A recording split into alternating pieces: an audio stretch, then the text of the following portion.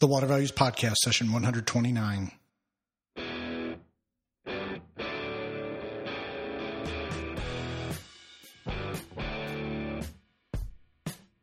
Welcome to the Water Values Podcast. This is the podcast dedicated to water utilities, resources, treatment, reuse, and all things water. Now here's your host, Dave McGimsey. Hello and welcome to another session of the Water Values Podcast. As my daughter Sarah said, my name is Dave McGimsey, and thanks so much for joining me. Again, a great show for you today. We have Doug Hattler of Fracta Inc. You've probably heard a lot about Fracta lately. They've been in the news a lot about bringing artificial intelligence, machine learning to infrastructure. And we're going to have a great conversation with Doug. He's going to educate us about a number of different aspects of how AI and machine learning are impacting the water sector and how you can, how those technologies are developing. So it's really going to be a fascinating discussion. We also have Reese Tisdale back with us for another Bluefield on Tap segment. And Reese is going to identify a trend in the P3 sector. A recent transaction took place, and so we're going to talk about that, what it might mean for the larger sector, and some other issues concerning P3. So we have a lot to get to today. I want to thank whoever was the individual who rated the podcast, gave us 5 stars on Apple Podcasts. Really appreciate it. Also, please consider leaving a review if you don't mind. And if you haven't rated or reviewed the podcast, please consider going in and giving us a rating and a review. It just helps others who are looking for a podcast to find the Water Values Podcast. So with that, let's get to Reese Tisdale with Bluefield on Tap. So here we go. Well, hey, Reese, welcome back to another Bluefield on Tap session. Glad to have you back with us. How's your summer going? Pretty at summertime. Beats the alternative. Yeah. Very good. Well, what's on your mind these days regarding the water sector?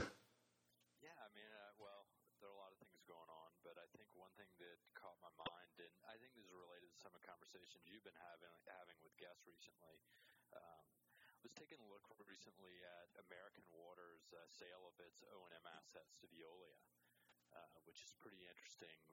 And thinking longer term, based on, like I said, some of the conversations you've had, there may be a shift happening within the water services space. Right, and so these are essentially public-private partnerships, right? That are getting sold off for operation and maintenance of a utility system.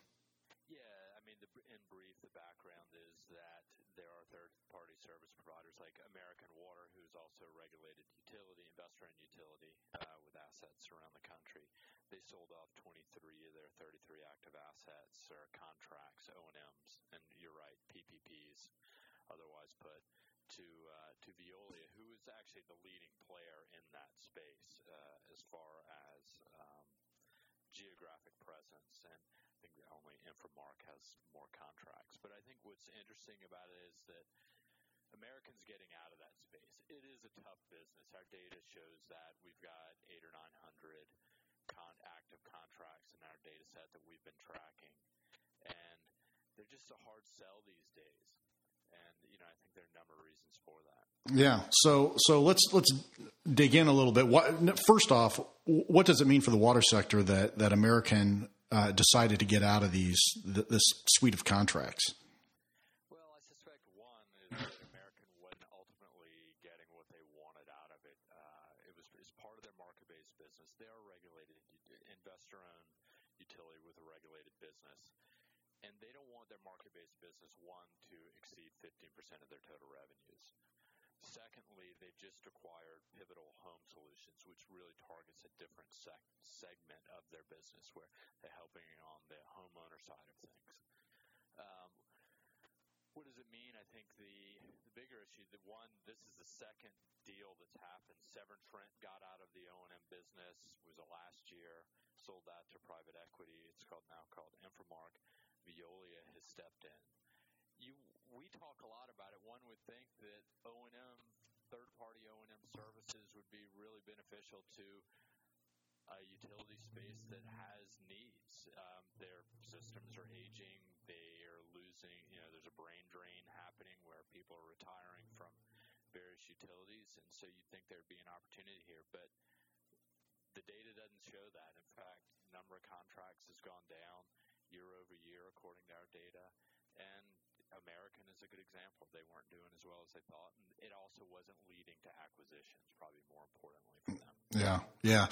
So let's talk about the bigger trend that you just identified, and that is the 3P space for O&M, or the P3 space for O&M being in decline. What do you have any thoughts on kind of what's driving that? I think there are a couple of different things. One, there's obvious public pushback. I think labor unions don't particularly care for it. For one, it's not a high margin business. Even for the O&M provider, so there's always sort of grappling over price. And then there's just been some, bad deals, particularly the longer term deals that we've seen around the country. It doesn't seem like there's ever a winner in every case. Everybody seems unhappy in that case. And then I think lastly, I think there are other alternatives emerging that are, while they're just sort of hitting the market in many cases, smart water, digital water as a whole. There are some cases where there's service providers that are able to come in, go direct to the utility and work with them without third party guidance. We'll see how that plays out. We got a long time to go, but it's really interesting to see a shift happening potentially. Yeah, I think on those longer term deals that you mentioned, it's really hard to get the incentives to align for both the utility owner and the operator manager. I mean, the balance between capital spend and maintenance spend is always a challenge. The level of rate increases and who controls that, and they're just a lot of tough issues in those types of agreements. It seems.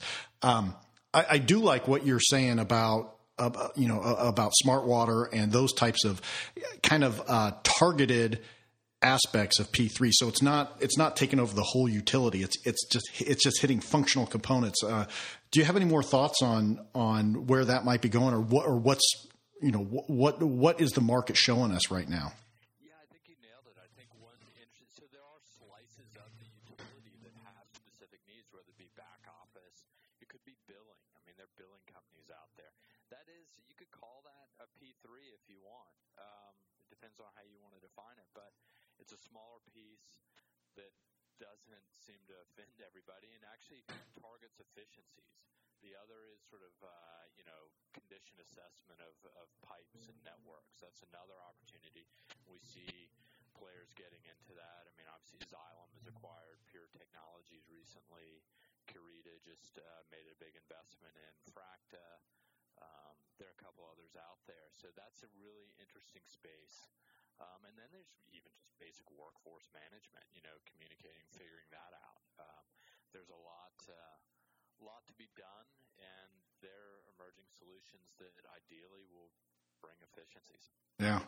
Just for the record, I do think all those kind of smaller slice contracts with private entities, I consider those P3s because they are kind of public-private partnerships in the sense that the private sector is helping the utility in a very discrete sense. So, Reese, again, always enjoy speaking with you. So thanks so much for coming on. Really appreciate you coming on and sharing some of your thoughts about what's hitting the market, the water market these days. Thanks so much.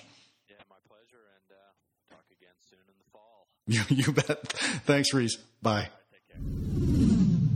Well, as always, Reese does a great job with Bluefield on Tap. Today's segment, obviously, he kind of dove deeply on the P3 issue and what American Water's divestiture of that portfolio of 23 O&M contracts might mean. Veolia took those on.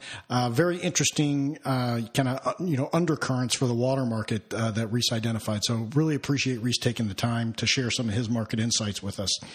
Next, it's on to the main event. We have Doug Hattler of Fracta Inc., who's going to talk with us about machine learning and artificial intelligence. So with that said, let's get on with it. Let's open the valves, fasten your seatbelts, and here we go. Well, Doug, welcome to the Water Values Podcast. Thanks so much for coming on and sharing some of your knowledge with us today. For starters, could you tell us a little bit about who you are and how you got interested in water? Yeah, David, it's great to be here. Thank you very much for inviting me to join you today. It's I was at a picnic over the weekend and at a friend's house, and I was walking down. They live next to a creek. I walked down next to the creek, and I looked at it, and I said to myself, you know what? I grew up on a creek in Union County in a town called Roselle, New Jersey, and we had a creek in our back. And we played in that creek all the time. And the creek flooded. It flooded our house.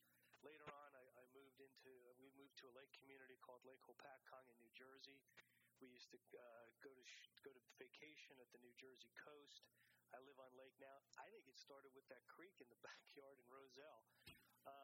From there, I wanted to study environmental science, and I did at Rutgers. And then I went back and got interested more in engineering, and I was cleaning up hazardous waste sites and just was focused on, man's impact on the environment, and I just fell in love with water. Got it. It's been a great run. I've been doing it for about 31 years now, and not always specifically about water, but always specifically about the environment. Sure. So what are you doing now? What are you doing these days?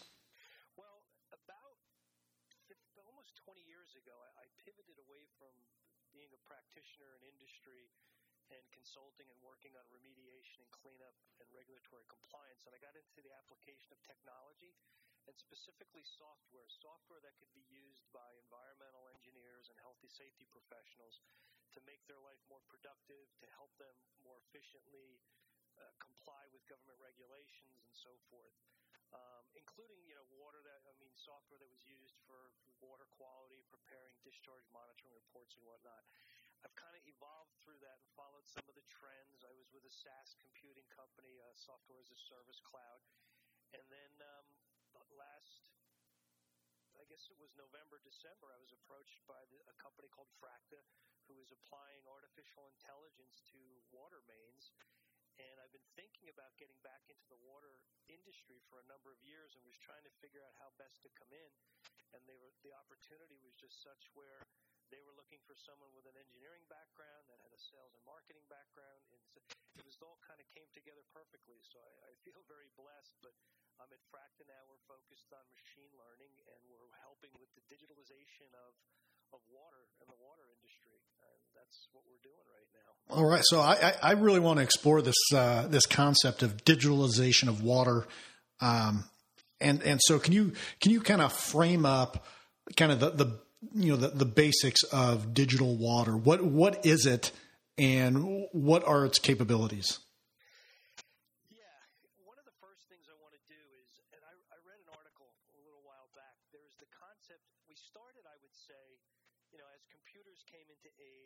The PC more really than anything. When the PC came around, and really in the mid to late 80s and early 90s, everything became digital, started moving into digital.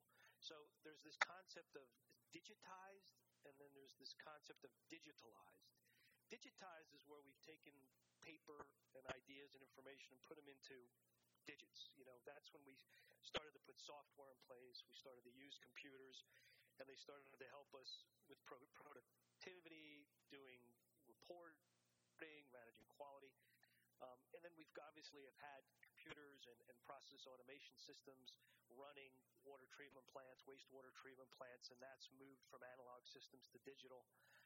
And then there's this concept next, of digitalization. And digitalization is more of taking the digitized information and embedding it, integrating it, and improving the actual business process, the work you do and how you do it, to be able to ultimately leverage the technology and the digitization to make better, faster, cheaper, more informed decisions. And that's kind of what's happening now. I think most water utilities and wastewater utilities, they're switched over to digital systems. They've got SCADA systems. They've got monitoring devices in. They're using software to do their reporting, manage quality, quantity, hydraulic modeling. But now we're moving into this digitalization where now the tools need to go further. They need to improve the work process. They need to help with decision making and decision support. They need to be able to take descriptive data, be able to make predictions out of it, and then be able to just prescribe, automated behaviors by even machines. So, for instance, I'm collecting monitoring data, say, around a flow in a pipe, and I'm getting indications that there could be a problem. system is such that if it exceeds a certain pressure, the valve automatically shuts off. And then it opens up another valve and relieves the pressure to go somewhere else. I mean, those are the kind of automations. But we even want to go, one step further in that, we can optimize those decisions as well. So you could use something that could say, okay, perhaps there's a decision tree around how that valve closes or doesn't close. So now what happens is when it sees there's a problem, the machine goes through a process of decision trees to decide whether it should open valve A, close valve B, open valve D, shut down the flow altogether. So there's a way of using all that to make decisions, and then from the machine making the decision, it is actually integrated with the device out there, in the process itself to execute whatever change it's going to make. So when we're talking about digitalization of the water industry, and you're dealing a lot with pipes, and you've mentioned valves and mains and stuff like that. So is this kind of an asset management? Yeah. Very much so. Yeah, David, very much so. Our focus, there's a number of, you'll hear about smart water initiatives, which are focused, I think, more on the water source, water availability, water consumption and usage from a quantity. You'll hear about water quality, which is dealing with the quality issues. But then you'll also hear about asset management, which is less about, of course it's all about water, but it's less about the water itself and more about the physical assets that pump, transport, control the water. And those assets, like any asset, if you look at it from a financial perspective, have a useful life. And based on the useful life, you put a program in place to manage that asset so it works as optimally as it can across its useful life. But my focus and the focus what we're doing right now is on the asset management side. And we particularly in the organization I'm with focus on water mains, but there's others out there that focus on other assets as well. You've got the tanks, the pumps, the valves, the meters. And even within the water distribution system, you've got transmission lines, which are the big lines that come from the treatment system out to the water mains. The water mains are the assets underneath the streets, and then you've got the service lines, which connect to the distribution to the water mains, which then actually bring the water to the consumer, into the house or into the commercial entity. But in the digitalization that we're working on, that I've been focused on and we're trying to innovate in, is around asset management, as you say. Yeah. So how do utilities make the jump from traditional asset management to the digitalization and AI of asset management? I mean, what? Because it seems to me, at least from my limited knowledge with it, that it's a pretty big informational gap to get from traditional AM to digitalization of AM. And some utilities don't even have asset management, right? So I mean, how do you make the leap? And let me answer that through examples of different types of levels of sophistication. If you're familiar with the maturity curve. If you look at a maturity curve, you start at the lower. It's an S curve, right? You start at the lower end, and it's really an ad hoc situation. There are no business processes. There's no defined systems. There's no real defined organization. Things are done all on an ad hoc. Then you start to move up through a point where you go from ad hoc to moving through managed, and then up to optimized. And there's usually five different states along there as you go. We find that the jump to AI, machine learning, and digitalization is easy for those who have managed processes already and are moving towards optimized processes. So a good example in a mature utility, they have a GIS system. The GIS system has all is integrated with either a computerized maintenance management system, which really is a work order system, or preferably it's integrated with an enterprise asset management system. That system might be integrated with the accounting system, and it may also be integrated with other software that is contributing both to the asset management and contributing to the GIS. But you have now all the information about the assets is not only digitized, but it's also now has a geographical identity to it as well. So those utilities have been able to identify all their assets, keep track of what the assets are, when they were installed, what kind of condition they're in, and they do ongoing condition assessments. They're looking to get to the next piece of optimization. They've already plucked, so to speak, all the low-hanging fruit.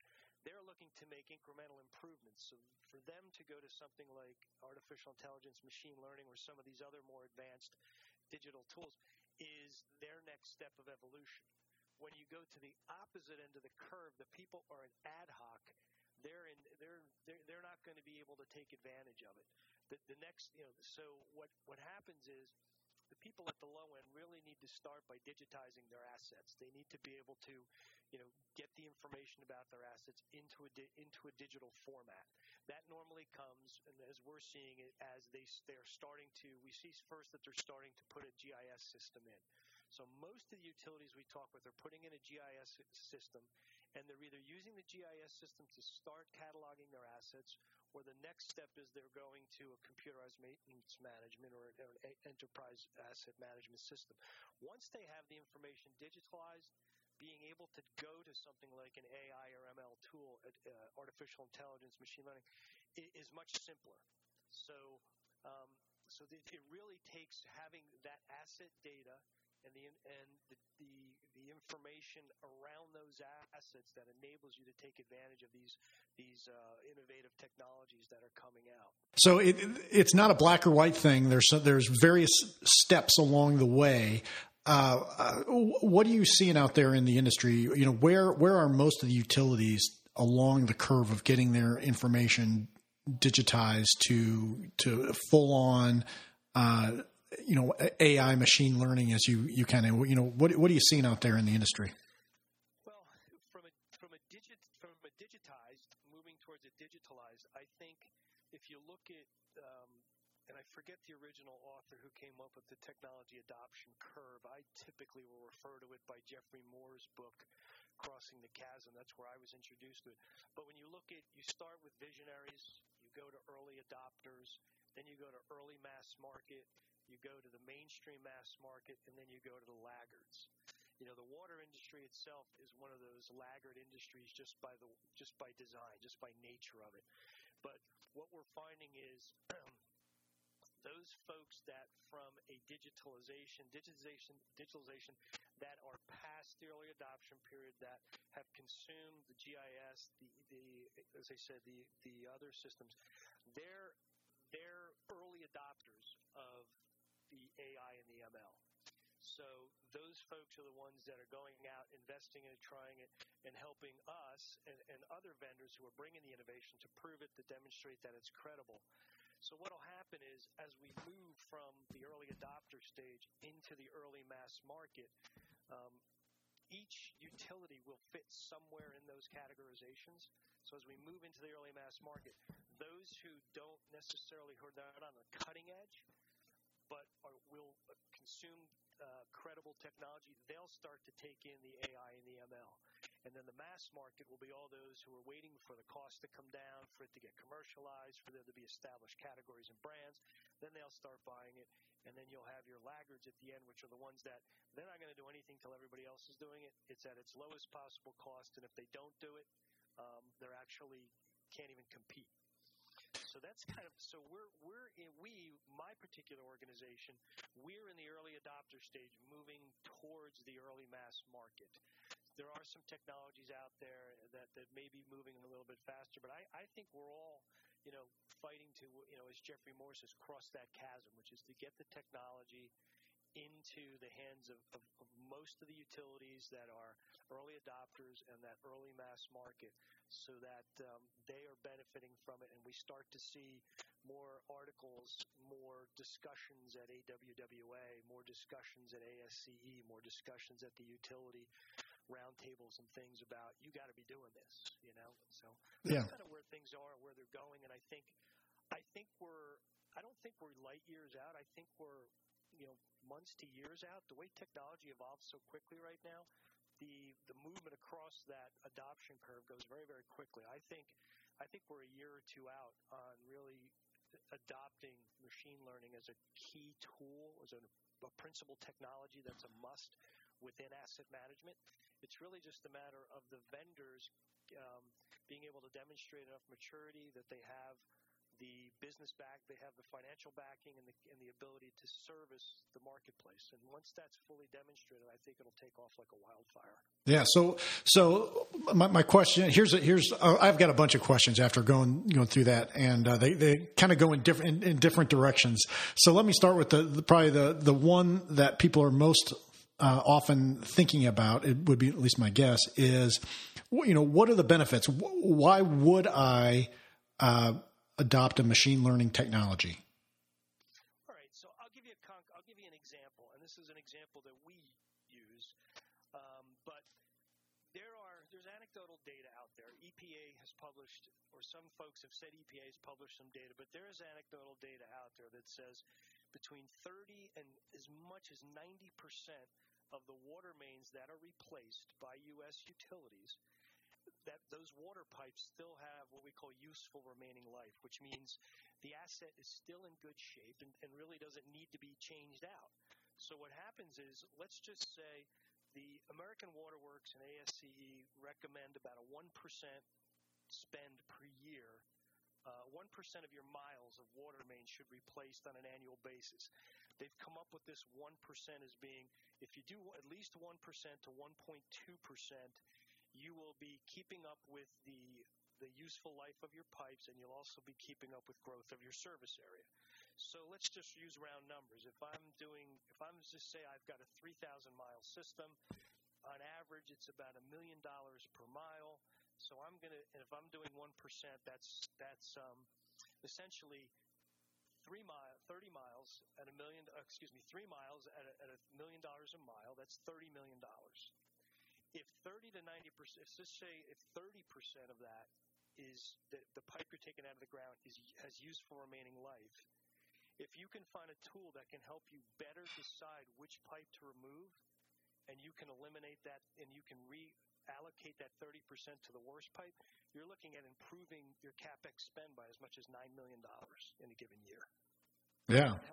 Oh, yeah. That makes it very clear. Are there other benefits besides, say, more efficient deployment of capital? Are there when we were first talking about this, you mentioned the valve and how the valve could redirect based on if there are surcharges in the system or anything like that. I've heard of utilities putting sensors out there. I don't know that they are machine learned. I think it's probably human controlled for that. But are there kind of system operational benefits in addition? Well, from our lens, when you look at the water mains, service interruptions, no city council member, no mayor, no one who is running the water utility wants to get the call at 2 a.m.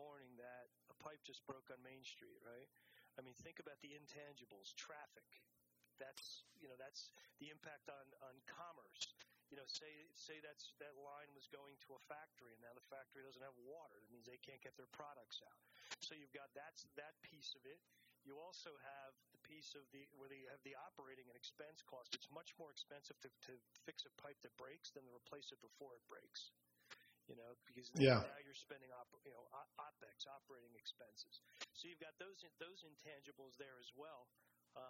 The other one, which is kind of an opposite, but I think it's a funny story. We've heard stories where we've had people tell us that they've gone in, they've hired contractors to go in and remove pipe, to replace the pipe. The contractor goes in, sees that the pipe is good, throws it on the back of a truck, takes it 10 miles across town, and sells it to an irrigation company so they can reuse it. So there's lost value there. Yeah. And then, of course, there's the other side of it, which we haven't talked about, which is where this asset management piece ties into the smarter water and the smart water initiatives, which is non-revenue water loss. I believe it was in the latest study that Dr. Folkman did with Utah State on break rates. I think they estimated like 10 to 12% of non-revenue water loss comes from breaks. So let's just say failed assets. So again, if we can reduce non-revenue water loss, it has an impact on supply, but it also has an impact on the utility being able to get more revenue. If you fix up all the dollar leakage, it puts less pressure on the ratepayers. It puts less pressure on the utility to have to go back and ask ratepayers for more money. So in the end, that's really what it comes down to. And I did listen to your podcasts, by the way, on the two gentlemen who spoke about the rate-paying cases. And in the end, that's really the ultimate business case on improved asset management, is making sure that you're providing the best quality water at the level of service, and making sure that everyone is paying a fair price, but not an unreasonable price. In the end. Right. And so I think my next question, and I initially thought this one off on a different tangent, but I think it's going to circle back and provide a benefit. But for machine learning, artificial intelligence, do you see this as a remedy for what we kind of view as the looming labor shortage in the water utility industry? Can machine learning replace some of that human capital?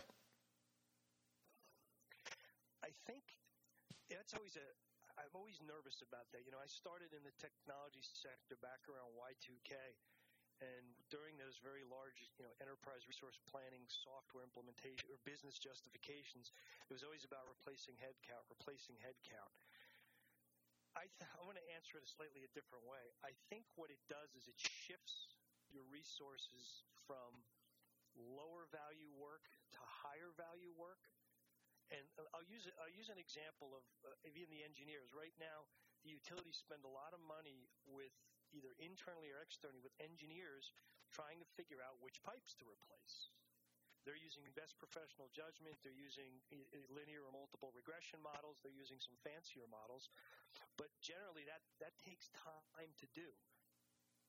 Machine learning in this case, will eliminate their need to do the mathematics and to do all that projection, where all their time will be spent, which will be more valuable, is making sure that the data that's going into the model is right, and then taking the results that come out and applying them in a way that delivers the benefits that we previously talked about.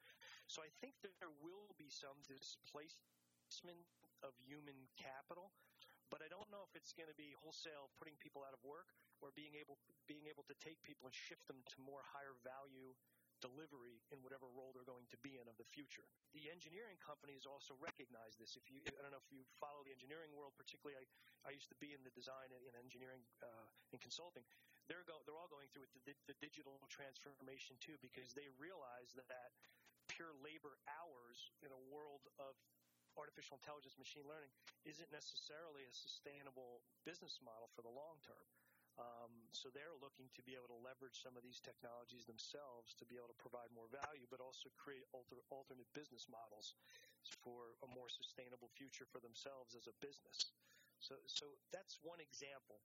But I do think there will be other areas where, I think the intelligence and the machine learning, the artificial intelligence will eliminate certain roles and change the way we do business, change the way we do certain business processes and the way we do certain parts of work.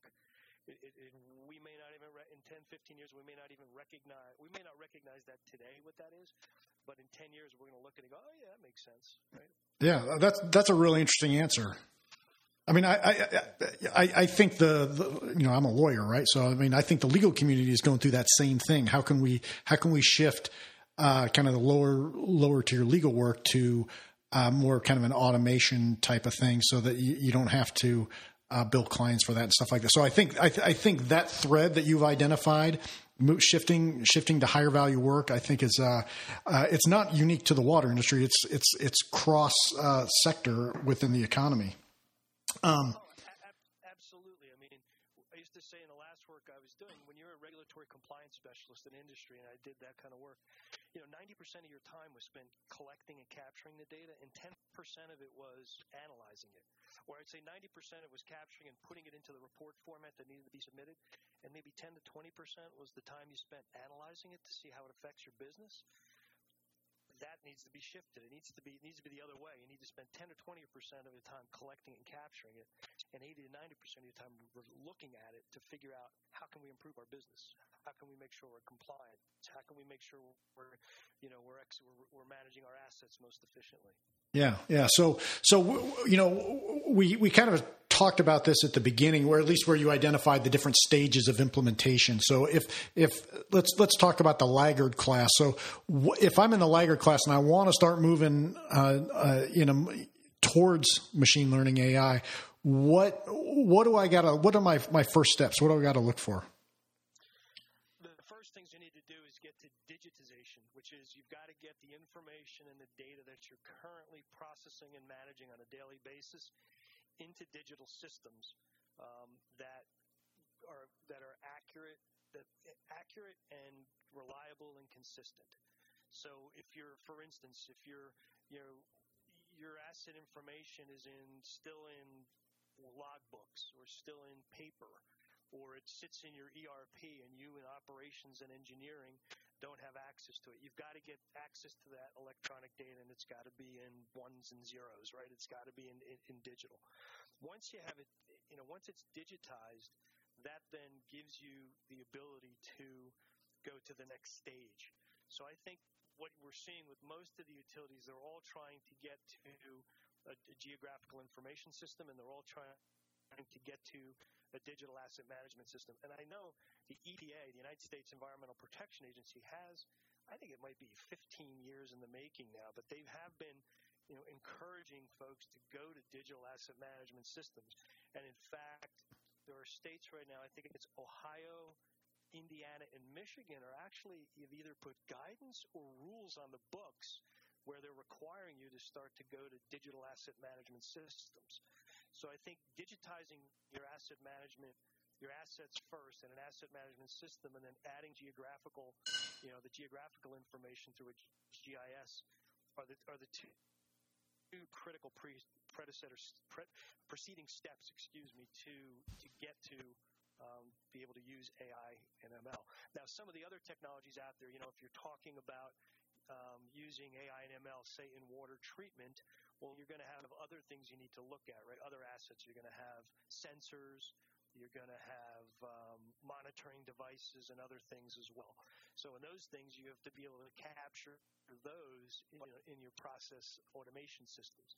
And most of the water utilities have SCADA and DCSs, so I think they're capturing it.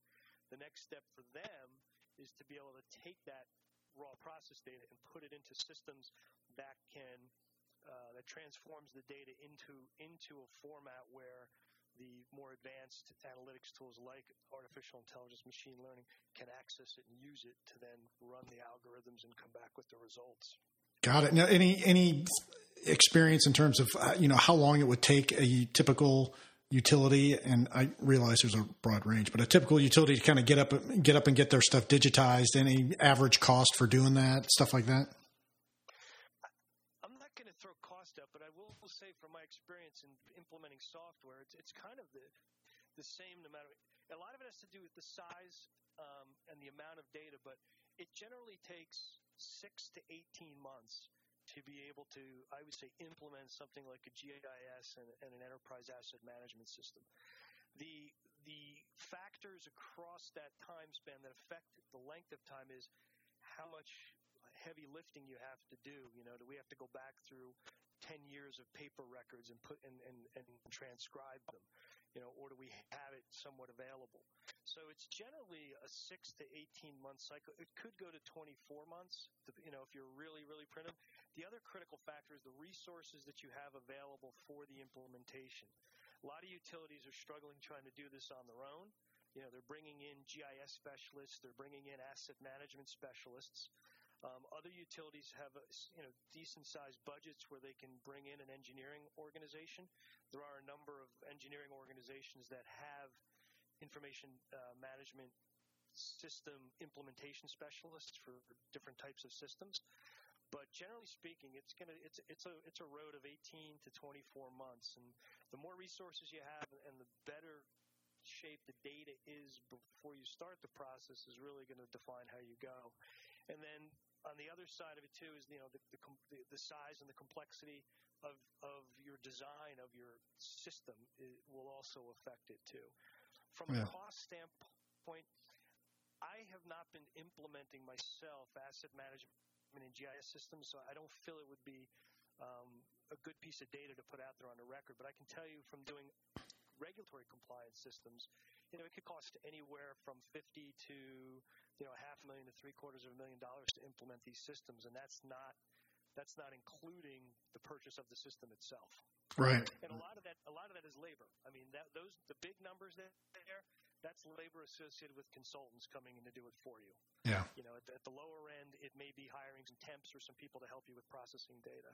Right. So, and let's say once you get it upload, how does artificial intelligence, machine learning kind of integrate with existing like strategic plans, other types of plans that the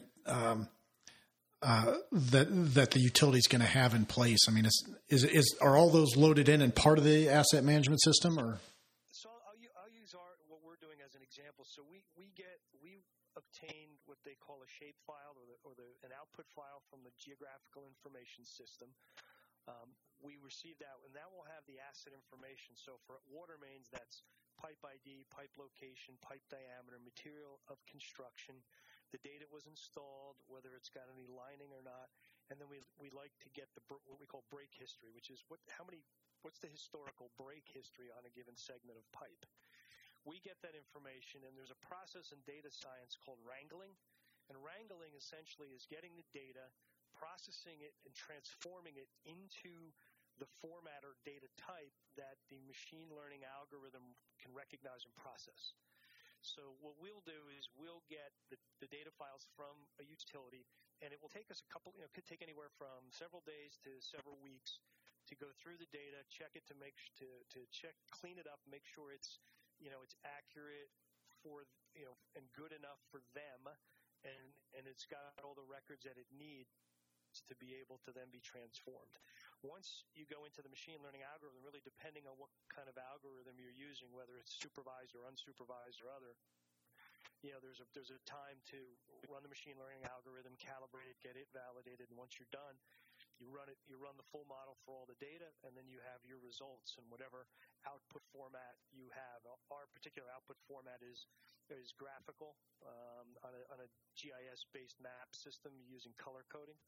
And then we also have the ability to download it back into a shape file, which would go into a GIS or into a CVX, which can be transformed or saved as an Excel file. Our process can take anywhere from 4 to 8 weeks. It's very fast, very efficient. Others may take longer, but as we say in project management world, the long pole or the longest part of the activity is obtaining the data, reviewing it, cleaning it up, validating it, and transforming it, running the machine learning algorithm, and then presenting the results and teaching the utilities how to interpret the results and how to apply them are really the short poles in the process. Got it. So let me ask you another question here. Once you got the system integrated, it's set up, it's running, I got to think one of the benefits of this is not having, I mean, we've all experienced this where you work on a strategic plan or you work on your asset management plan. You got a nice glossy covered binder that how it's going to work. And then it sits on the shelf and gathers dust.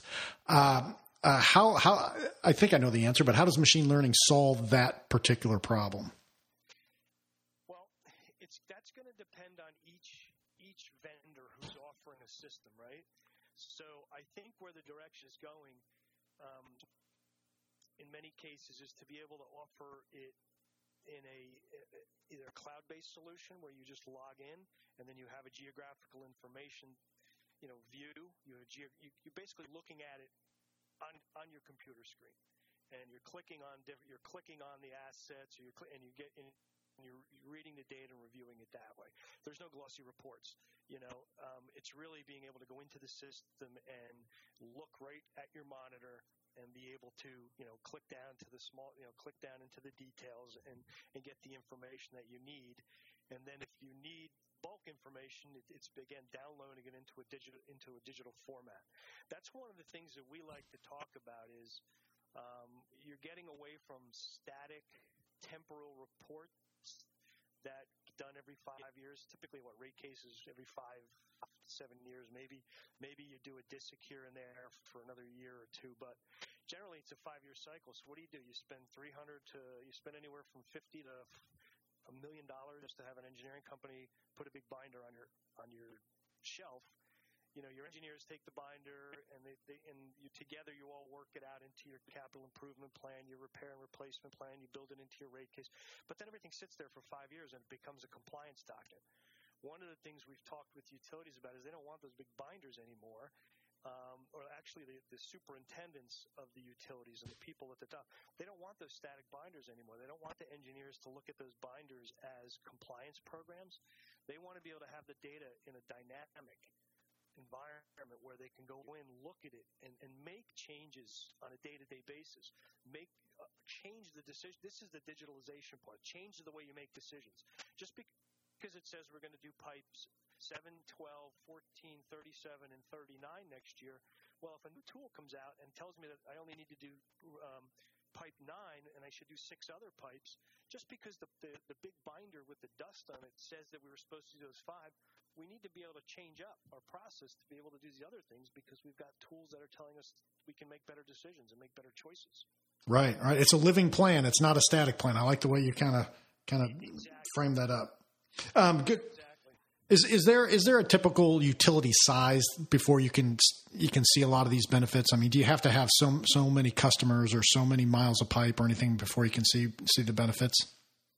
I can answer that in 2 ways. One is, in our particular case, the accuracy of the asset data and then the more break history data you have helps. We've been able to do anything from a 100-mile system up to a 7,000-mile system, and with pretty good accuracy. And the utilities have been pretty happy with the results. I think the second answer is with machine learning, the more you process, the smarter the algorithm gets. What we're looking at is, how many miles total have we processed? Has our proprietary machine algorithm is not just looking at each individual utility as its own. If we can get enough utility mileage, the system can learn from all the utilities almost as an interconnected system to then benefit not only the larger and medium-sized utilities, but the smaller utilities who may not have the resources. We envision that maybe one day, we can actually go into a utility and build out, show them their system and show them what their problems could be. From there, kind of model it because they don't have the data. So it's a matter of having correct asset data, having enough break history, more so than the number of miles and the size of the utility. But then on the second piece, it's the more miles that we can model and the more breaks we can see across the board, the more accurate the model will be for everybody. Got it. Well, Doug, you've been awesome today. I really appreciate you taking some time. I've kept you about 8.5 minutes longer than I promised I would. So I just want to say thank you so much. I've learned a tremendous amount. And for those folks who want to find out more about you and Fracta, where can they go to get that information? Well, it's www.fracta.ai, Fracta. And you can contact me at dhattler@fracta.ai, or I'm pretty prolific on LinkedIn. And David, I just want to say one thing for your podcast, your website, the work you do. You're carrying a full load as a lawyer. You've got a family. What you're doing for water, fantastic. Thank you so much. We really appreciate it, all of us out there in the industry and the community. Oh, well, thanks, Doug. And your check's in the mail. So, yeah. All right. Well, Doug, I really appreciate you coming on. It's been great getting to know you a little bit, and thank you so much. I really appreciate it. You're welcome, David. Thank you again as well. Have a great day. All right, thanks, Doug. Bye. What a great interview Doug gave, and what a terrific guy. We've corresponded for a while, and heart of gold, terrific guy. You may have met him out at like AWWA ACE or some other water conferences. Really exciting stuff that Fracta is doing, bringing artificial intelligence and machine learning to infrastructure. So I'm very interested to see where this all leads. And it's just exciting to kind of have the opportunity to talk with Doug in these early stages. We're in the, like he indicated during the interview, we're in the early adoption stage of AI and machine learning. So, Doug, thank you very much. Great having you on, and I look forward to talking with you in the future. Well, tell me what you thought about this episode. You can go to the show notes at thewatervalues.com/pod129. Leave a comment on the show notes. Email me at david@thewatervalues. You can tweet about the podcast using the hashtag watervalues. You can tweet at me using my handle, which is at DTM1993. And please, again, as I indicated in the beginning of the show, rate and review the podcast on Apple Podcasts, on Stitcher, TuneIn, whatever podcast directory you're listening on. Would appreciate getting that rating and review. And if you'd like to support the podcast, I help defray some of the costs of putting the podcast on, such as, web hosting fees, media hosting fees, Skype fees, all these fees, they do add up. Please go to the website, thewatervalues.com. On most of the pages, you'll see a little PayPal button kind of on the lower right side. You kind of scroll down, click on that. Any denomination would be greatly appreciated to help defray the cost of the podcast. So with that, another great episode comes to a close. Thanks again to Reese Tisdale for his Bluefield on Tap segment. And thanks so much to Doug Hattler of Fracta for his great talk that went, like over 8 minutes or 9 minutes longer than I anticipated. So appreciated him spending that extra time with me. So thanks so much to Doug and Fracta. And in closing, just please remember to keep the core message of the Water Values podcast in mind as you go about your daily business. Water is our most valuable resource, so please join me by going out into the world and acting like it.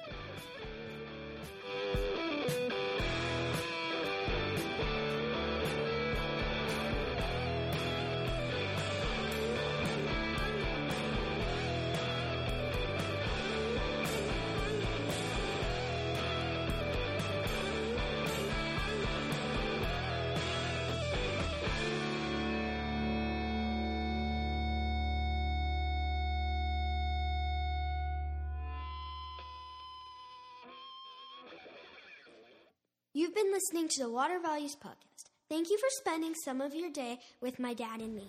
Thank you for tuning in to the disclaimer. I'm a lawyer licensed in Indiana and Colorado, and this podcast does not establish an attorney-client relationship with you or anyone else. Information in this podcast should not be considered legal advice.